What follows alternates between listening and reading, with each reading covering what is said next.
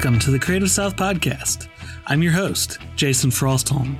Today I talk with hand lettering artist and designer, Dina Rodriguez. We talk about her experience at Pratt during high school, moving to Portland with her boyfriend based on their shared love for the TV show Portlandia, streaming on Twitch, working on her year of education that stemmed from a lull in client work, and more, all right after this. I want to thank our friends over at Jack Prints for sponsoring this episode. Whatever you need printed, they can do it. From business cards to banners to t-shirts and even socks. Whatever you need, Jack Prints can print it. Right now, Jack Prints is offering these great deals. Business cards as low as $33. Custom banners starting at $23. 25% off all over printed shirts and socks. Jack Prints makes great, affordable stuff for designers like you and I.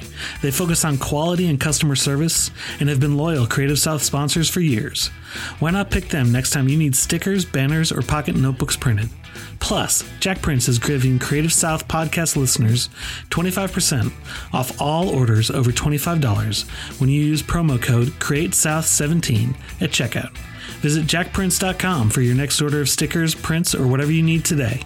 We've gone through and streamlined the Creative South Podcast Patreon page, cleaning out the excess and making it easier for you to support us. With options starting at just $1 per month, you can help support the podcast and even wind up with some cool Creative South Podcast swag. Every dollar helps cover hosting costs, upgrade equipment, and keep the podcast going. When you become a Creative South patron, you'll get access to exciting Creative South news before anyone else, Creative South podcast stickers and t-shirts. So, please help support the podcast and become a patron over at patreon.com/Creative South.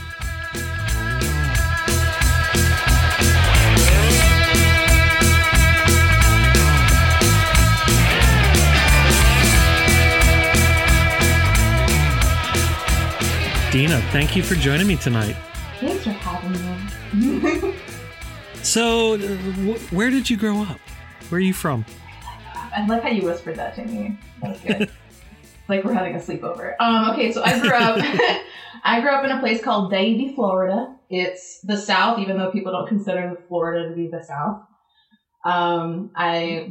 Florida's broken up into three regions. You have Lower Georgia and Alabama, Central Florida, which is its own. It's just Disney. Yeah. and then North Cuba. North Cuba. Yeah. I mean, Miami, legit. It's like a different country. You go in, all the billboards, all the signs are all in Spanish. It's very confusing to people who visit here who maybe just want to hang out on Florida Beach or something like that. But yeah, it was a good place to grow up.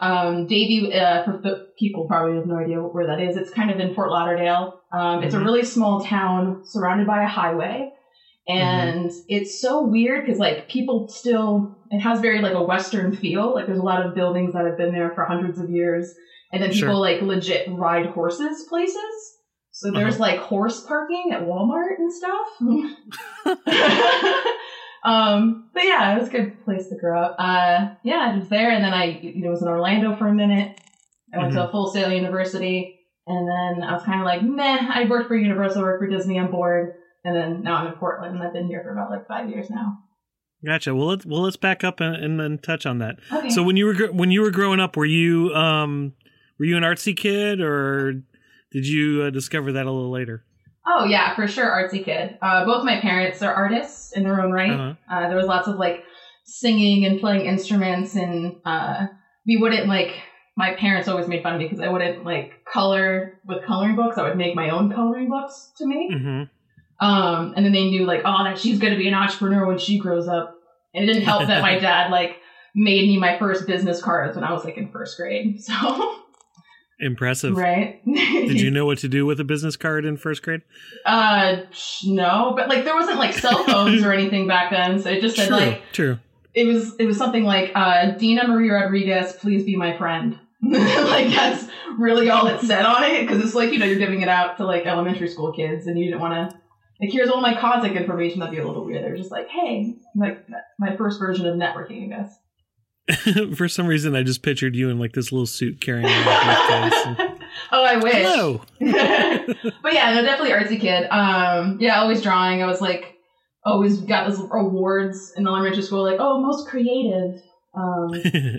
And then like in high school took it like a little bit more seriously and, was in art class and then got AP art class. And I don't think it was until I got the opportunity to go to this kind of pre-college program at Pratt, which is this awesome fine art school in Brooklyn, New York. And it was like a summer program where you would be there for like a month and you would live in Brooklyn. I was 16, which was cool. So you had to like live in the dorms and stuff and kind of get like a little taste of all the different kinds of things art industry could provide for you as a career.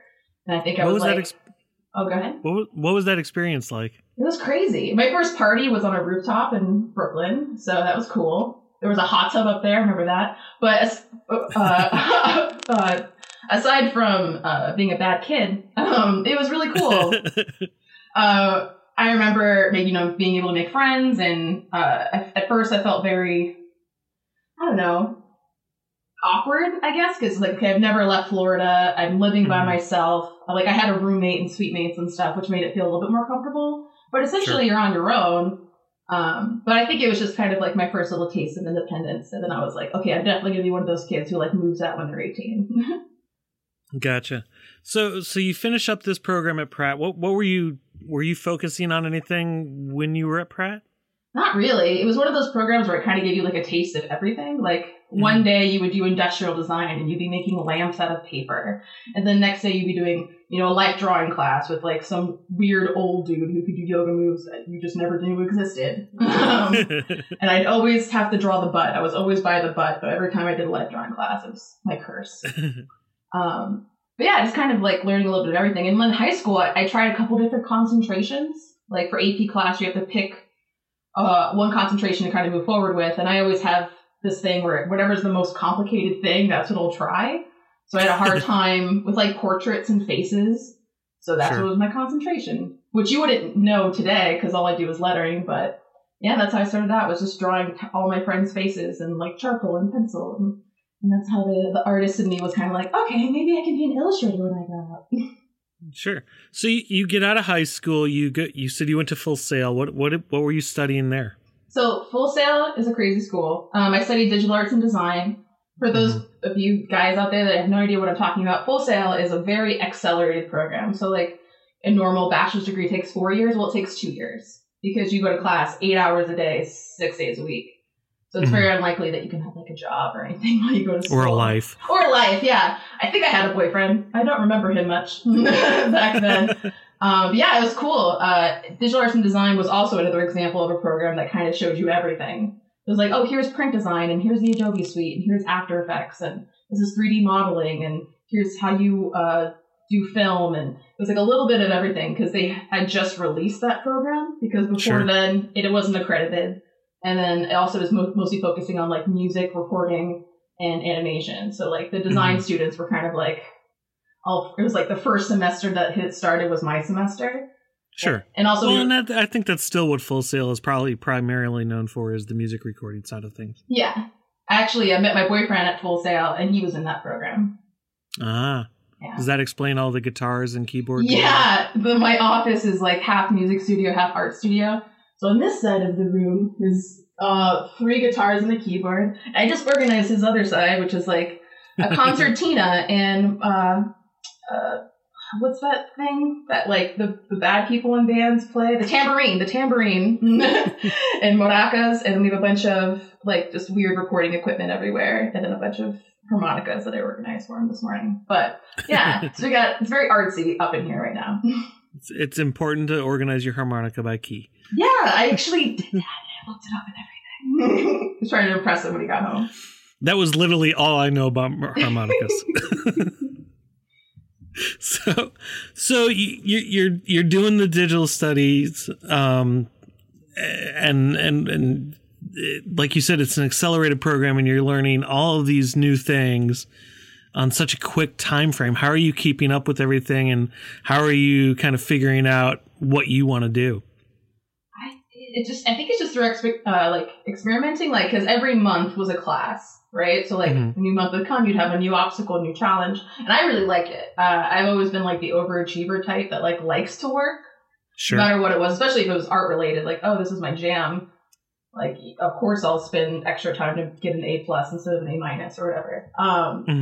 But when I left Full Sail, I was more in like the designer like thinking like, okay, I'm going to do print design or I'm going to do web design, kind of more graphics versus illustration. I kind of just through trial and error moved more and more away from the thing I originally wanted to do, because both my parents were like, well, how are you going to make money as an illustrator? Well, if you want to do illustration, you just need to do graphic design, because at least that way everyone's hiring for designers. Just look on the internet. I'm like, okay, mommy and daddy, if that's what you think. It's not like it's my life or anything, but good job. But yeah, so that's what I pretty much got out of it, which was like, okay, print degree, awesome. I understand the Adobe Suite. And then I ended up landing like a really cool job out of college. I got an internship with ESPN World of Sports on Disney property. So that was pretty cool. But it took me a while to like figure out what I ended up wanting to do. I feel like I just figured it out like 6 months ago, to be honest. So what were you doing at ESPN? I was the only in-house designer. They would go ahead and because Disney's not the kind of person to have in-house graphics. They always have dedicated agencies and stuff they work with. So I was doing a little bit of everything. I made my first billboard. I was really excited about that. Doing things with like the PGE tour. I just thought it was funny because I don't know anything about sports. Like at all. Like not even a little bit. Yeah. Neither do I. I had to make a volleyball logo and I was like, how do you play that? Like, what are the rules? I feel like I should like read about the sport before I try to design an identity for it. But mostly it was like moving pixels and dragging images and using that red and black color scheme and Helvetica Neue. A couple things were original projects, but for the most part, it was a lot of print and marketing. So materials. A lot of production work. And production like monkey stuff. Yeah. Gotcha. So after you move on from there, what do you end up doing? I worked everywhere in Orlando. Like I worked at Disney, which sounds impressive, but it wasn't. It was an internship. It's like $1,200. Like every 2 months or something. And then I worked in some person's garage for a while doing vinyl graphics. I jumped from like agencies and boutiques, and I finally got like an art director position a little bit earlier than I probably should have deserved it. Working at a place called Dream Factory Productions in Winter Park. That was a cool gig. But I just kept getting kind of like laid off, or, because companies would move or get bought or sold, or they were just like, oh, we don't need you anymore because we found a computer to do it. I'm like, cool. Dang. No, like, oh, we found someone overseas who does it for 30 cents an hour. I'm like, okay. Thanks for that. So that's why I ended up having to get out of Orlando. I was having a hard time getting work, and you think being a graphic designer, the gates would open and there'd be plenty of positions, but there's also a lot of graphic designers in Orlando, Florida. Creative South teaches you anything. There's a lot of creative people in Orlando. Yeah, there are, and there's a lot of people go there seeking it simply because of the amusement parks and the tourism industry and all that stuff there. Oh, yeah. It was cool, though, because I got to work at Disney, and then a few years later, I worked at this production house on Universal property.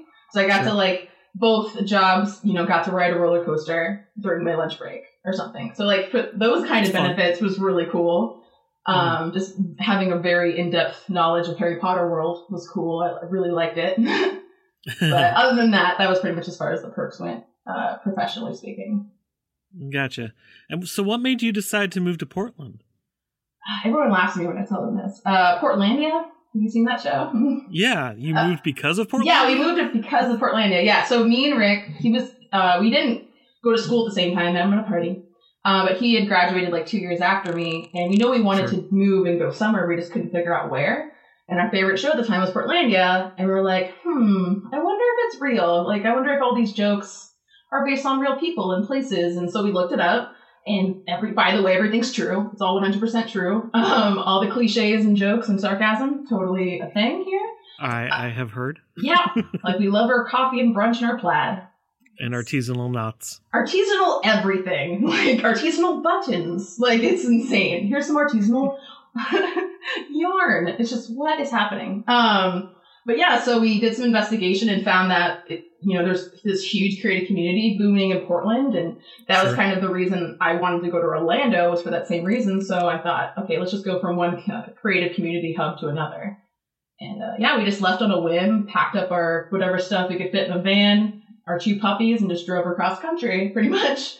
Gotcha. So you didn't have anything lined up or anything. You literally just set out into the Wild West and... It was terrifying. Found your way. Yeah, it was fun though. Yeah, it was cool. Like no job, didn't know anybody here, didn't have a place to live. We Airbnb it for a while.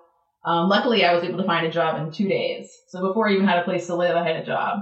So very different market than Orlando. It was like, Orlando, it's impossible to find a job. Portland, oh my God, it's like graphic design jobs are just like throwing up at you. It's amazing. So you get in town. 2 days later, you find a job. What are you doing?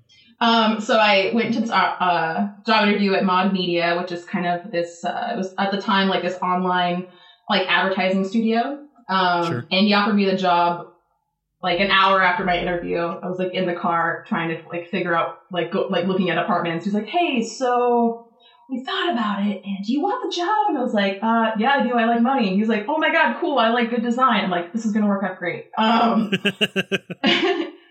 But yeah, it was a cool gig. I worked there for a few years, doing a little bit of everything. This is like the job that I feel like really shaped me though, because I was learning a lot more about marketing at this job. So it wasn't just design anymore. It was really understanding like demographical data and Google Analytics and all these really boring terms, just, you know, better to influence a design instead of just making a pretty picture, making it for a purpose. And like this, they trained me real well. They took me to like marketing conferences all over the United States. It was a great opportunity. And then they got bought out into another company that became Blue River. And then this is a recurring thing. Yeah, it was like, but I didn't get laid off this time. So that was the difference. Well, that's good. Yeah. They're like, no, because my boss, we're actually really good friends today. And all of my friends are pretty much connected to this one person who hired me. And we ended up working for Blue River, and he was so nice. He's like, you can't buy my company unless you're going to take Dina. I was like, aw, he's so sweet. But yeah, and I worked at Blue River for a while. It was much more of a social media marketing kind of position. Like I was doing graphics and design work and some web design stuff, but it was mostly just marketing and writing a lot and blogging and that kind of thing. Gotcha. So, you know, mentioning the, you know, learning the marketing side of things and the analytics and the demographic studies and all of that stuff. What did you pick up from that you're able to apply to your life today? Well, I was very selfish. I had throughout this process kind of discovered lettering and thought it was really cool. And I started practicing it because I needed an excuse to be just to draw and use a pen and paper again instead of just pushing images and text around in Photoshop. And I wanted to start my own business, and I was very picky, like, oh, hey, can I go to this one conference that teaches freelancers how to make money? But also they have this other thing about social media marketing. Okay, cool. So like just like absorbing all the information I could, and then I think we've all done that. Yeah. Like, you use these companies, these experiences to grow as a person, just like they use you to grow their company. I think some people have this weird sense of loyalty when it comes to jobs, which you should, but at the same time, like a boss or someone isn't going to hesitate to fire you if they need to and you're not making the money. So like if you're not making enough money or if you're not happy in your job, why can't you just quit? So it's kind of like the mindset I think people need to have sometimes. But yeah. And so how did it influence my... Yes. Yes. I was like, wasn't there a question in there before I just started rambling? Like, oh, word vomit. This is what I am like in real life. I'm just like, ooh, shiny. And then I just go into the I'm the same way. All right. Yeah, so I got to use all that info, and I made a lot of large leaps in the beginning of my career as letter shop, pretty much, was... I created like a blog series and got like 5,000 subscribers in the first month based on all of my information gathering from marketing sources and understanding how to write content. All of my clients that I got in the first 2 years were all from like organic search results in Google. Not too long ago, if you typed hand lettering, I was the first result on the first page, no matter where you were located in the United States. So that's very helpful when you're trying to make a name for yourself, regardless of your skill level at the time. But yeah, there's no way I could have even started Letter Shop or anything for that matter on my own if it wasn't for working at Mod Media and getting that education background in marketing. Gotcha. And so aside from, wanting to just do some drawing stuff and, not be pushing pixels around, what was it about lettering that spoke to you? The organic quality of it. Like, I feel like we went through like a little bit of a minimalistic fad there, and it really bothered me after a while. Like all these clients and stuff are, showing me other people's work and wanting me to do what they did. And that wasn't something I really liked. Like I liked the grunge. Like remember when grunge was all the rage, and it was just like wood type and texture everything, and like that was the kind of stuff that I liked, but it wasn't popular anymore. So I liked lettering just because it looked handmade because you handmade it, and that was the kind of aesthetic that I enjoyed. And also it was just like my own thing. Like it was something that was for me and not for anybody else, and it was just a way for me to explore whatever I was thinking. It was very like therapeutic because like it's words, right? It's just like very illustrative journaling at the beginning. It's like, this is how I feel. It's like, I like pizza. I'm going to make a lettering piece that says, I like pizza. And like all these like weird things that you make. And it just brought me like a lot of joy. So I just kept doing it. Uh-huh. So you're going through, you are learning the lettering while you're still working at this job. At what point do you decide to go out on your own? There's a little tidbit from Sean West. I was definitely part of the Sean West community when he first started. Back in the day when he used to be a lettering artist. Right? Remember that? That was cool. Sure. I was started to make 80% of what I was making in my day job in my freelance career.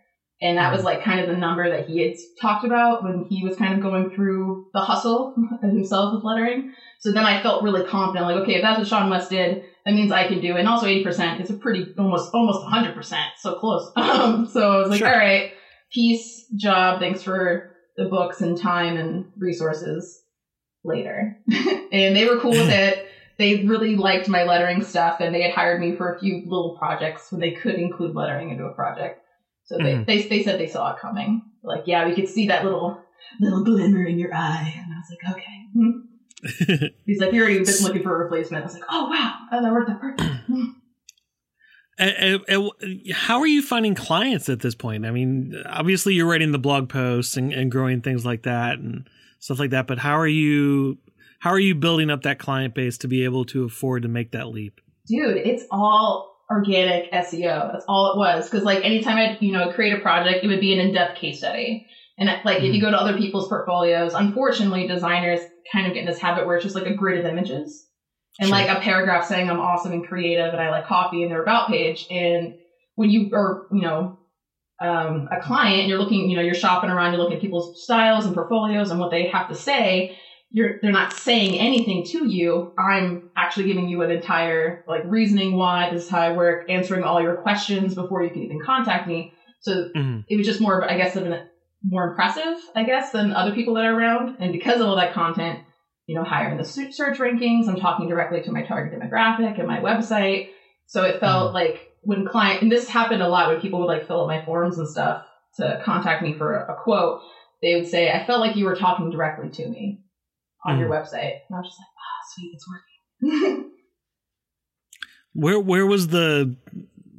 working. How were you figuring out the market research for that and we're going to dive into the business side of what your target audience is. Nerd together. And instead of just, I mean, don't get me wrong, and please don't take this the wrong way. Oh, I won't. I'm sure there was quite a bit of fumbling around at stages. Oh, too. Sure. It sounds so cool now the way I say it. Like I was a robot and I did steps 1 through 3 and it worked. It's like, no, it was, This wasn't my first business, so. Yeah. Well, I mean, I think there's a lot of us out there that want to do freelance work and don't know how to get our foot in the door or build up business to where it's not just word of mouth referrals from a buddy who has a buddy or stuff like that. And I mean, don't get me wrong, that is a great way to do business still is, you can get some really good clients that way, but you've got to be able to reach outside of it as well. Yeah.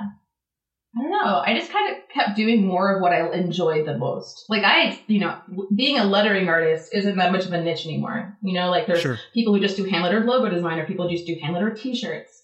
For me, I just liked letters. So I just did everything.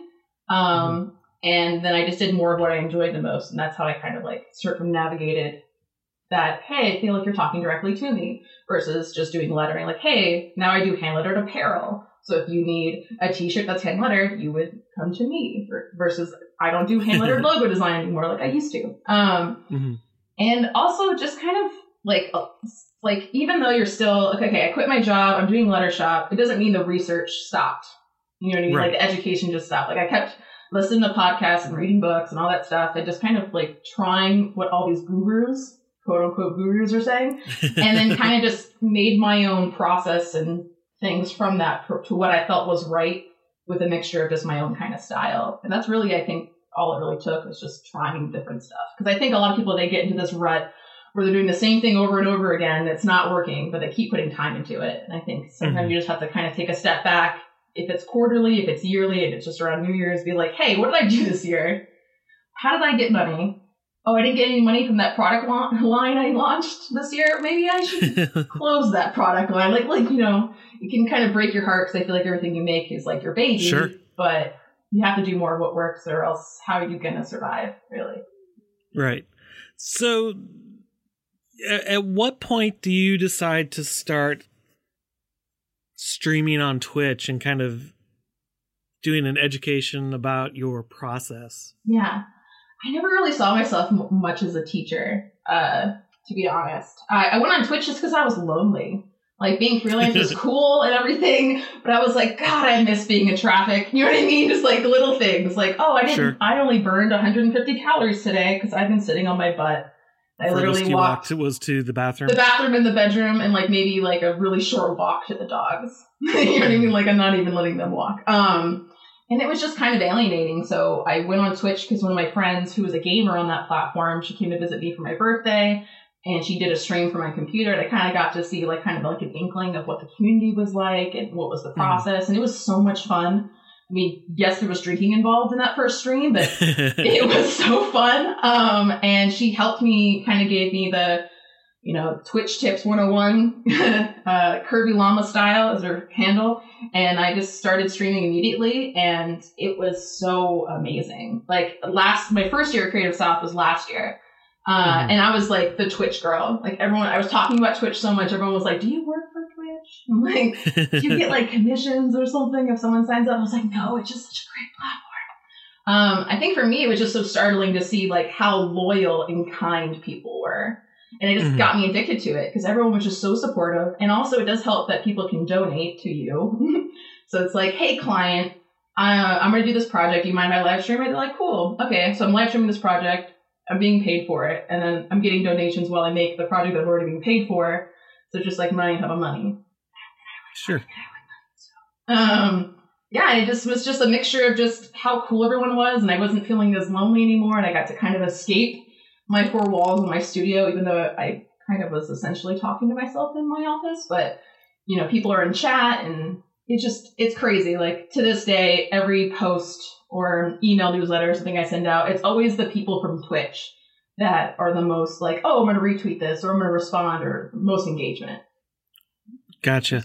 I talked to Sid Weiler a few weeks ago now, and I asked her the same thing I'm about to ask you of how do you not feel like you're going insane just talking to nothing? I mean, I realize there's feedback that comes in, yeah, but how do you not feel like you're insane at first? It's really weird. I think with anything new, it's weird, especially like putting yourself out there like, hey world, this is live. So like if my dog just starts shitting behind me, you're going to see that, or which has happened before. That's why I use it as an example. Yeah. It's clipped on Twitch if you guys want to check it out. But yeah, I mean, it was a little intimidating, but you have to think of it like this. Like when you first start streaming, right? No one's probably there. You might have like one person or two people, or maybe if you're lucky, 5 people, if you're not a well-known artist.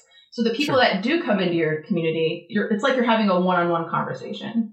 So, you know, you don't have those like weird lulls. It's just someone comes in, asks you a question, you just talk directly to them. So it's like having a really like weird one-sided Skype conversation, really. And gotcha. Like you take those baby steps and then you just get comfortable. I actually prefer to have small communities, which I've been streaming for 2 years now, and I'm still happy to not be a big deal streamer because I would miss that. Like with the chat just explodes and it's like going so fast you can't read it. It's kind of like defeats the purpose for me for why I use where you Twitch. Need like 17 moderators just to keep up with stuff. Yeah. No, I don't want that. And like, I just want to be able to connect with people, and that's the main reason I like to use Twitch. Right. So with Twitch, and you're building up your viewership, they're donating.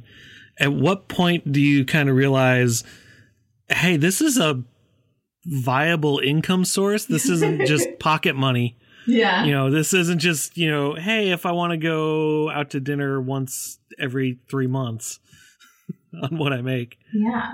Well, it's like for me, I only have like, I think a couple of thousand followers, but some people are crazy generous. Like it's not uncommon for someone to donate like $1,000 to you. I know that sounds crazy, but those people exist and they're not trolls, and it's just people are very generous on that platform. They're not asking you to be in some weird different type of streaming video. Yeah, no, and I'm definitely like the opposite of a cam girl. Like I never wear makeup. My cleavage is clearly covered by hand letter t-shirts, and I get a little perverted, and I have my quote unquote radio voice, but it's nothing like too sexual that people can't handle. But it's definitely not one of those people who just like squeeze their tits for money. That's for sure. It's like, oh, this is how you draw the letter S. And then here's a poop joke. And like, that's pretty much my stream. Yeah. Oh, and there's the dog pooping behind me. Yeah. Full Perfect circle. timing. Mm-hmm. When you were building that up, was that something that once you started getting donations in that you started focusing on of how can I garner a following that's loyal enough to donate like that? Was there a strategy that went into that? I wish you can't really have a strategy when it comes to donations. Because like when I first started Twitch, I thought of it like any other, you know, social media marketing channel, right? I thought of it from a very analytical standpoint, and it's a little bit different of an environment. So I tried, you know, beta testing some different options and like what my graphics look like and what times I streamed and did all these things. Like, oh, if I, you know, have a timer going off talking about a promotion, or if I do so-and-so, whatever. But it ended up coming down to just like the rule of reciprocity. Like no matter what I did, it just comes down to if you give someone something, they're going to give something back to you. Regardless if it's I'm entertaining that day, maybe it got emotional and we were talking about some real stuff that helped someone through a part of their life, or it was more creative and I gave you business advice on how to be a successful freelancer, or you just figured out that one trick I've been doing on Photoshop that could save you hours of time throughout your life. And then people will give back, whether that's a $1 donation or they buy a product from me, or it's something as simple as they just tell their friends about me. Sure. And that's really all you can do. I think like that's the best advice I could give to anyone who wants to stream, is just give as much as you can and you'll get it back. And through this process, you wrote, I don't know what a book essentially on how to be a Twitch streamer. Yeah, pretty much. I wrote an ebook. It was my first ebook. It was how to showcase your process on Twitch Creative. And it walked you through all of the stuff that they don't teach you. And like there's a few video tutorials and stuff on the internet, but I personally was having a really hard time like understanding all these things that Twitch is doing. And even to this day, like they keep adding all these updates and like now there's all these new features. It's crazy. But at the time, like, you know, I went to Creative South, right? Sure. Last year I was the Twitch girl, and a lot of people were like, cool, how do I do Twitch? And I ended up doing all these like one-on-one Skype sessions with people. And like I helped, you know, Raji King get on there, and Justin Mazzell, who was really into it, like when he first started, and, you know, talked a little bit to Shauna about it, and just like some other people in the industry. And I was like, hey, Dina, you could save so much time if you just put this all in a book that people can buy from you. And then you just, that way you're not just giving all this advice for free. And I was like, good idea, Dina. I was like, I thought so. And, so I made this book, and you like that conversation I had with my head. That's good stuff. Yeah. So I'm like writing this thing, and it you know, talks about like what tools to use, how to set up all the apps and connect them to your stream, and then getting into more, how do you build a following? How do you get engagement from your channels? How do you enforce the rule of reciprocity in your channel? And just kind of talking not only about how to just make things work, but how to do them well, and then how to get people to like you, essentially. And the book did so well. I've been trying to figure out how to get people to like me. Oh my God. It hasn't worked yet. What's that book? How to Make Friends and Influence People? Come on. Yep. That's a good one. I like it. I still read it all the time, even though it's like super old now. I love it. But yeah, the Twitch book was cool. And it went so well that Twitch actually bought it from me, because I literally. Oh, wow. Yeah, I literally wrote the book on Twitch before Twitch could write the book about their own platform. So how does that conversation start? it was, I said that and giggled for a really long time. And then after the awkwardness passed, they gave me money. No, it was interesting because they're like, oh, we want to start, teaching brands how to be a part of this platform. And you're going to start writing this book. And then someone told us that you already wrote a book. So it's like, we would much rather just pay you for your book than spend the time to make our own. And I was like, cool. And I still own all the rights to it. It's just for them to have promotional use over, so they don't even make commercial rights off of it. Sure. And that was cool. It was like my first essentially kind of book deal, I guess. And kind of like got a little addicted to that education thing. I was like, okay, I'm going to write more books and do more things and teach more stuff. Well, let's talk about that. So where did you go next? Since we were talking before, this is your year of education. Yeah. I don't know why I did air quotes. You did air quotes because it's not real. It's not a real year of education. Yeah, because you're the only one who can see me doing that. Yeah. No, it's good. I like air quotes. I feel like you could feel them. Yeah. So I don't know.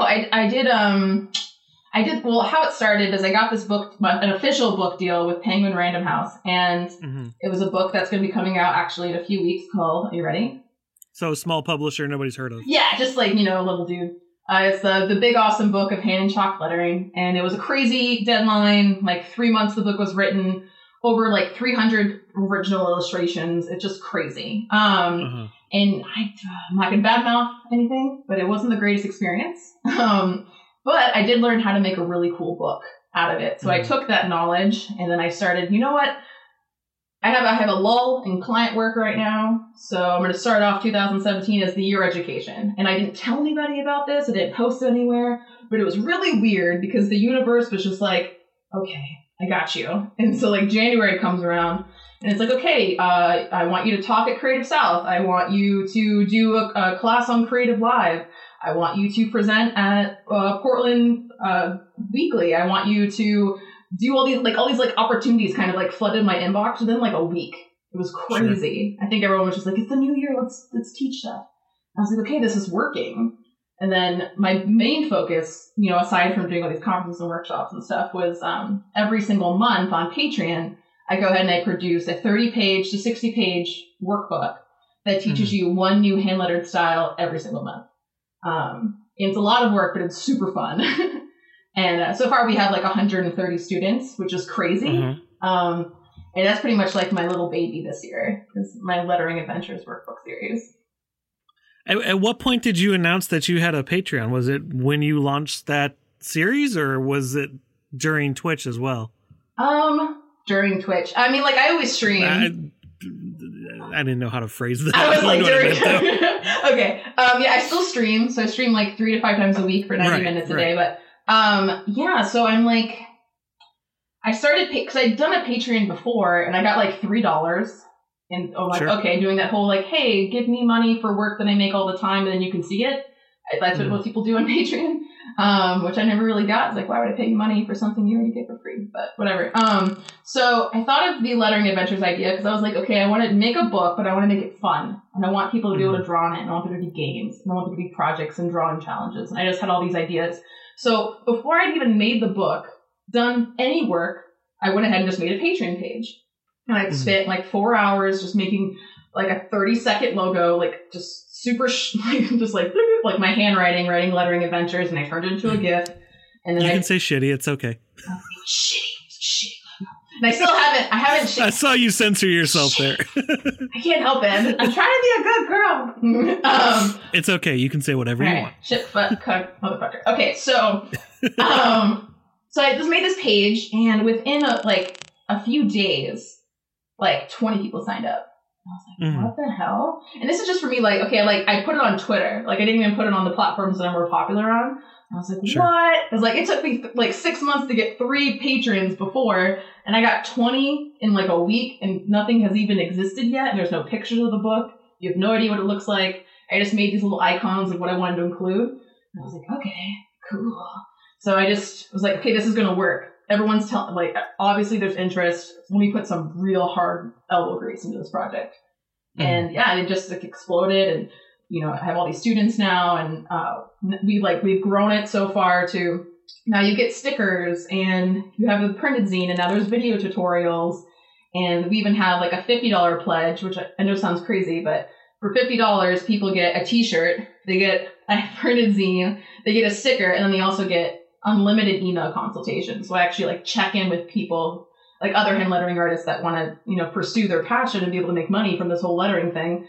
And being able to give them advice of, okay, this is how you build a case study. This is how you know, build an audience. This is what you need on your about page. Like all these little nitpicky things that you sometimes don't always have in the same place. So you just kind of figure it out after, you know, listening to a bunch of podcasts like this one. But right. Yeah. And I definitely am like already thinking of like, okay, I want to grow it more. Like I was just going to do this year project doing 12 issues, but I think I might continue it for the long haul if it works out. Well, yeah, why wouldn't you? Yeah, I just so much fun. And also like the whole black and white aesthetic, because I just did it because it's cheaper for printing, right? And Sure. now I'm like kind of obsessed with it. And I think it's going to be my thing now. I don't know. If people complain, you can tell them they can use them as a coloring book too. Yeah, and I could like, full circle. And I can make coloring books again as an adult. Yep. I'll give them a business card that says, this is my name, be my friend. Coloring books are very popular right now. I would love to do, my friend actually already showed me this, but I can make a better one. It's a curse word coloring book. Nice. I'm a really big, even though like I'm censoring myself in this podcast right now, I'm a big fan of curse words. So it's like you go to my Instagram or something, there's lots of things that say like, fuck it. And I just did a piece yesterday that says, fuck you, you fucking fuck. And I did a curse word collage that's got all your favorites in there in Spanish and British, like kind of curse words. So there's in like Spanish and British. Oh, yeah, because okay. British is a That makes language. sense. So it was like British is the English. language for sure. Yep. Well, like bollocks is one of the words that's on there. And then there's like coño and stuff. But Uh-huh. so like a little bit of everything. It's not just American curse words. You got a little bit of everything in there. But yeah. My cursing in Spanish is a little rusty. Oh yeah. What words do you know in Spanish that are curse words? Pendejo, caca. I'm blanking now that you've put me on the spot. I like caca. You just call people caca. Yeah. It'll make them cringe for sure. Yeah. So, the one phrase I remember from Spanish that used to drive my teacher crazy was, my pene es pene del fuego. That's cute. Most people leave Spanish with just the knowledge of hola and puede ir al baño. Really. Hey, that comes in very handy. Yeah. So, if you're in another country and you don't know where to take a poop, now you can ask. Yep. Problem solved. Yeah. Una más cerveza. All that stuff. Yeah, all the important things. Yeah. Taco. Can I have a taco? That's the same. Universal language. Yeah. Exactly. I'm going off on a tangent here. I literally had a kid in my Spanish class who asked how you said taco in Spanish. Yeah. That's cool. Yeah. I think there was a collective eye roll at that moment when he asked that, and he was duly shamed. Sidetrack again. My boyfriend told me the best story ever. When he grew up in Cribbs, Wisconsin, just to give you a little backstory, population now 750 people. They don't have a Starbucks. That's how small it is. Yeah, they just have like a gun store, and then you can also buy groceries. It's like that's all they have. At the same place? Yeah, the same place. There's like hot tubs, guns, candy. Like it's just a Piggly Wiggly, and it was amazing. And then deer heads and stuff. But there's probably like 4 pubs in that town. Oh yeah, there's more. I feel like there's more bars than people, but priorities. But yeah, in his Spanish class, everyone would use a country accent while speaking Spanish. Like, hola, ¿cómo estás? I can't even do it. Like, because I'm Spanish, I can only do a Spanish accent. But he does it so good. And now when he speaks Spanish to me, he only uses the country accent because that's how he learned. So, like, when he met my dad for the first time, who was a full-blooded Puerto Rican, it was interesting. My dad he goes, hola, or whatever to him. And my dad just starts crying, laughing, just like on the floor. And he's like a 65-year-old, very 7-foot black man, pretty much. And he's just like dying. And just like, do this forever. We're going to go to Miami and you have to do that all the time. It'd be the best. I know some people who would go along with that, who live down there. So right. So getting back on track. Wait, what are we doing? Okay. Yeah, trying to get back on track. Right. With the building up of the Patreon and the donations on Twitch and all that stuff. How has that helped subsidize and add to your income, and how have you used that to fund the year of education?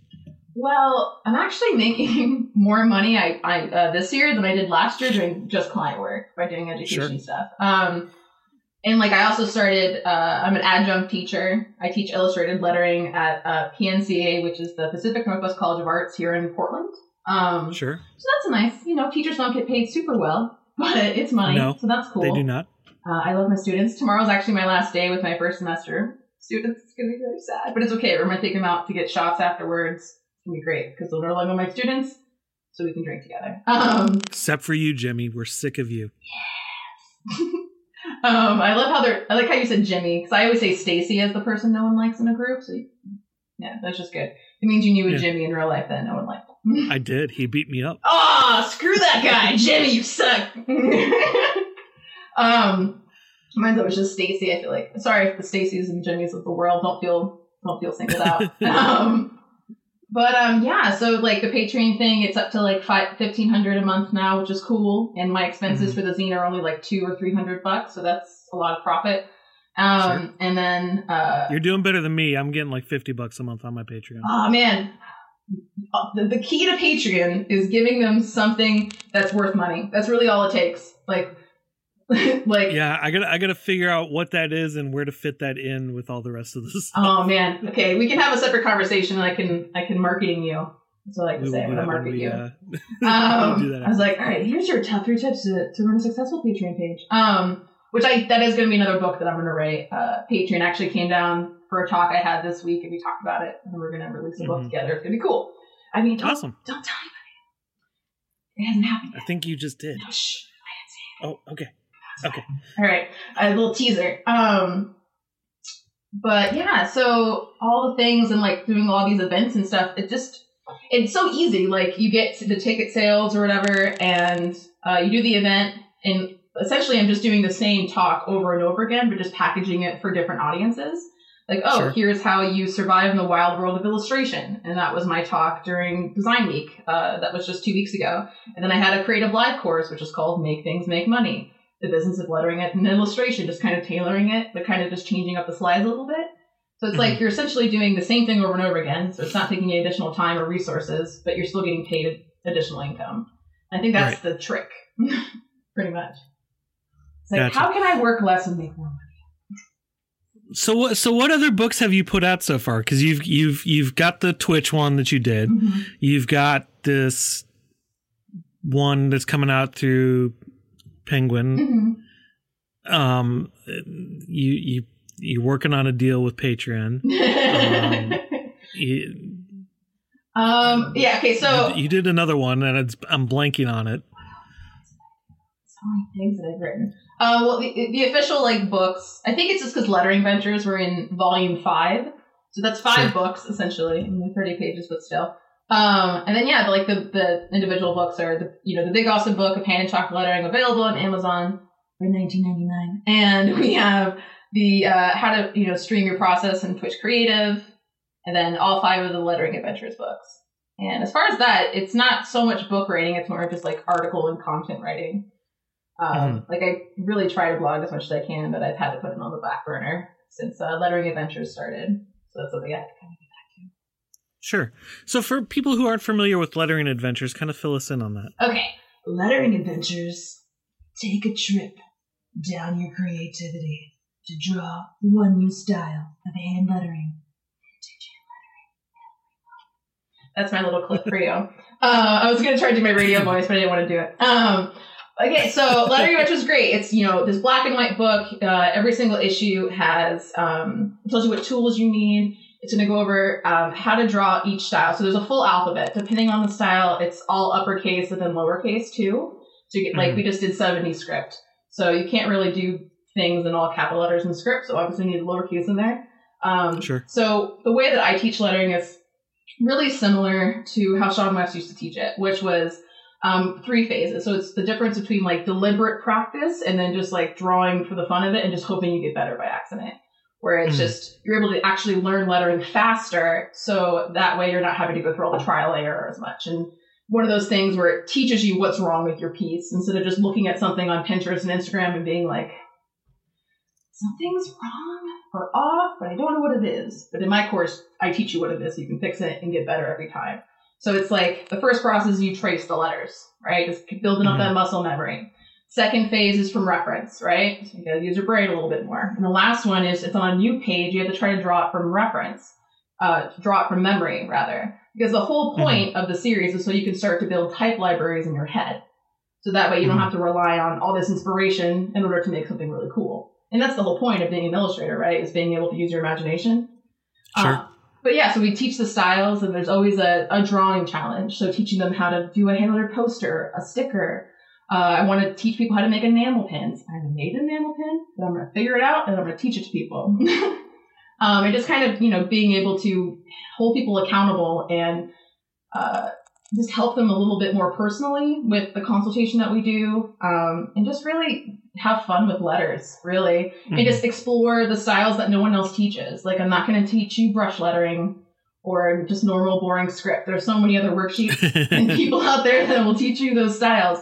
But things like Victorian, was our first issue and our most popular one, because that one actually shows you like all the different kinds of drop shadows you can do and inline graphics and things like that. And then we have 70 script, which was last month, and we had black letter, which I really liked because that drawing challenge, you got to do a curse word animal head. So you got to choose an animal head and then put your favorite curse word in the silhouette of the animal head. So teaching people how to use negative space with their lettering. It's probably one of my favorite. Trying to picture that. Oh, it's so cool. I'm going to have to go look some. Oh, you're going to just look at the stuff, man. Like, my favorite is the fuck it piece that's like on the forehead of this like really like angry looking wolf head, but all the negative spaces has filigree. So it's kind of like, it's badass, but it's like female badass a little bit. Like, there's not technically flowers in it, but you get kind of a flowery vibe. But Lettering Adventures is definitely something I think more people should kind of discover and check out. It's just patreon.com/lettershop. Everything's Lettershop for me. Social media, Twitch, all the things. And you can check it out, see what people are doing in the community, what kind of projects they're working on. Everyone's really inclusive and really tight-knit. So it's not only, a way to learn something, but, a way to connect with people that are just like you. Right. So we're kind of getting close to our time, but what, continuing with the year of education, what do you have upcoming with that? And then I'll roll into my next question. Well, I'm happy to say that I'm actually finished up with all my events for a while. And now my main focus is just redoing my website. So then this month we're working on the Western style for Lettering Adventures, which I love serifs. So I love to explore them and make them look all crazy. And I want to do like something with a horse and a cowboy. I haven't decided yet. That's going to be cool.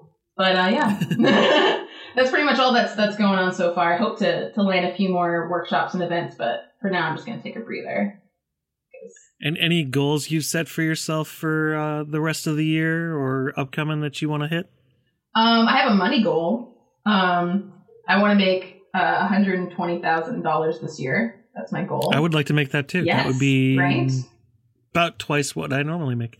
So yeah, that's how much. Well, nice. Because we really want to be able to. Me and my boyfriend, we love each other, right? 5-year anniversary was this past week, and so we really want to save up to get a house. So that's kind of like the goal that we set. Maybe for take ourselves. things past the just boyfriend girlfriend. I mean, we'll see if he wants to bust out the diamond. He knows where the jewelry store is, so we'll see if that happens. But he is still a guy. You may need to help him along with that. Yeah, just show him Pinterest boards full of jewelry. Just like, please do it. My wife wasn't even that subtle. Oh, really? No. We talked about it at length. It's gonna happen. I think he just wants to surprise me and make it like a long enough time where we don't talk about it, so it actually feels like a surprise. Sure. So watch you just like busting, Gina, will you marry me? I'm like, yes, you heard it first on the Creative Self Podcast. Can we do this at a different time? This is very awkward. But yeah, the goal is just to do as many passive income projects as possible and really just explore and have fun with being able to teach someone something they just didn't know before, whether it's freelance advice, like my Creative Live course, or it's more just a hands-on approach to learning really cool styles of lettering. But I feel like my next big thing, I just haven't figured it out yet. I think it's really all about taking lettering adventures to the next level. Gotcha. So where can people find you online? Well, you can find me at lettershop.com. Now remember, that's with 2 P's and an E, like an old ice cream parlor. And everything else is just Instagram.com/lettershop, Twitter.com/lettershop, Twitch.com/lettershop. Are you seeing a pattern? Patreon.com/lettershop. All those places. That stuff, and we'll link to it in the show notes. Why? I feel like just saying it back to back is way more entertaining than links on a page, but okay. True, but you can't click on your words. No, you can't click on my words. But hey, at least they'll know how to spell my username, which would be sweet. Yep. Chape. Exactly. So we end every podcast by saying, go out and hug some necks. You've been to Creative South. You kind of know what that means, of go out and make friends and don't be a stranger. And since you keep teasing your radio voice, would you take us out by doing that in your radio voice? Oh, it's just like touching and then the radio voice. Okay. But it's not. Okay, I'm going to try it. Are you ready? Okay. All right. Now go out and hug some necks. Appropriately creepy. Yeah, so it's like that sounds like, hey, go out and murder people with your love. Perfect. Yeah, Dina, thank you so much for joining me tonight. I appreciate it. I'm glad. I made you laugh a few times, so it's a win for me. Perfect. Have a good one. Bye.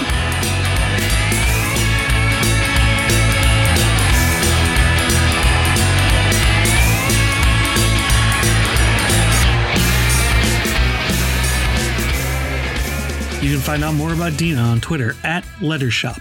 And be sure to check out the links in the show notes for more ways to keep up with her.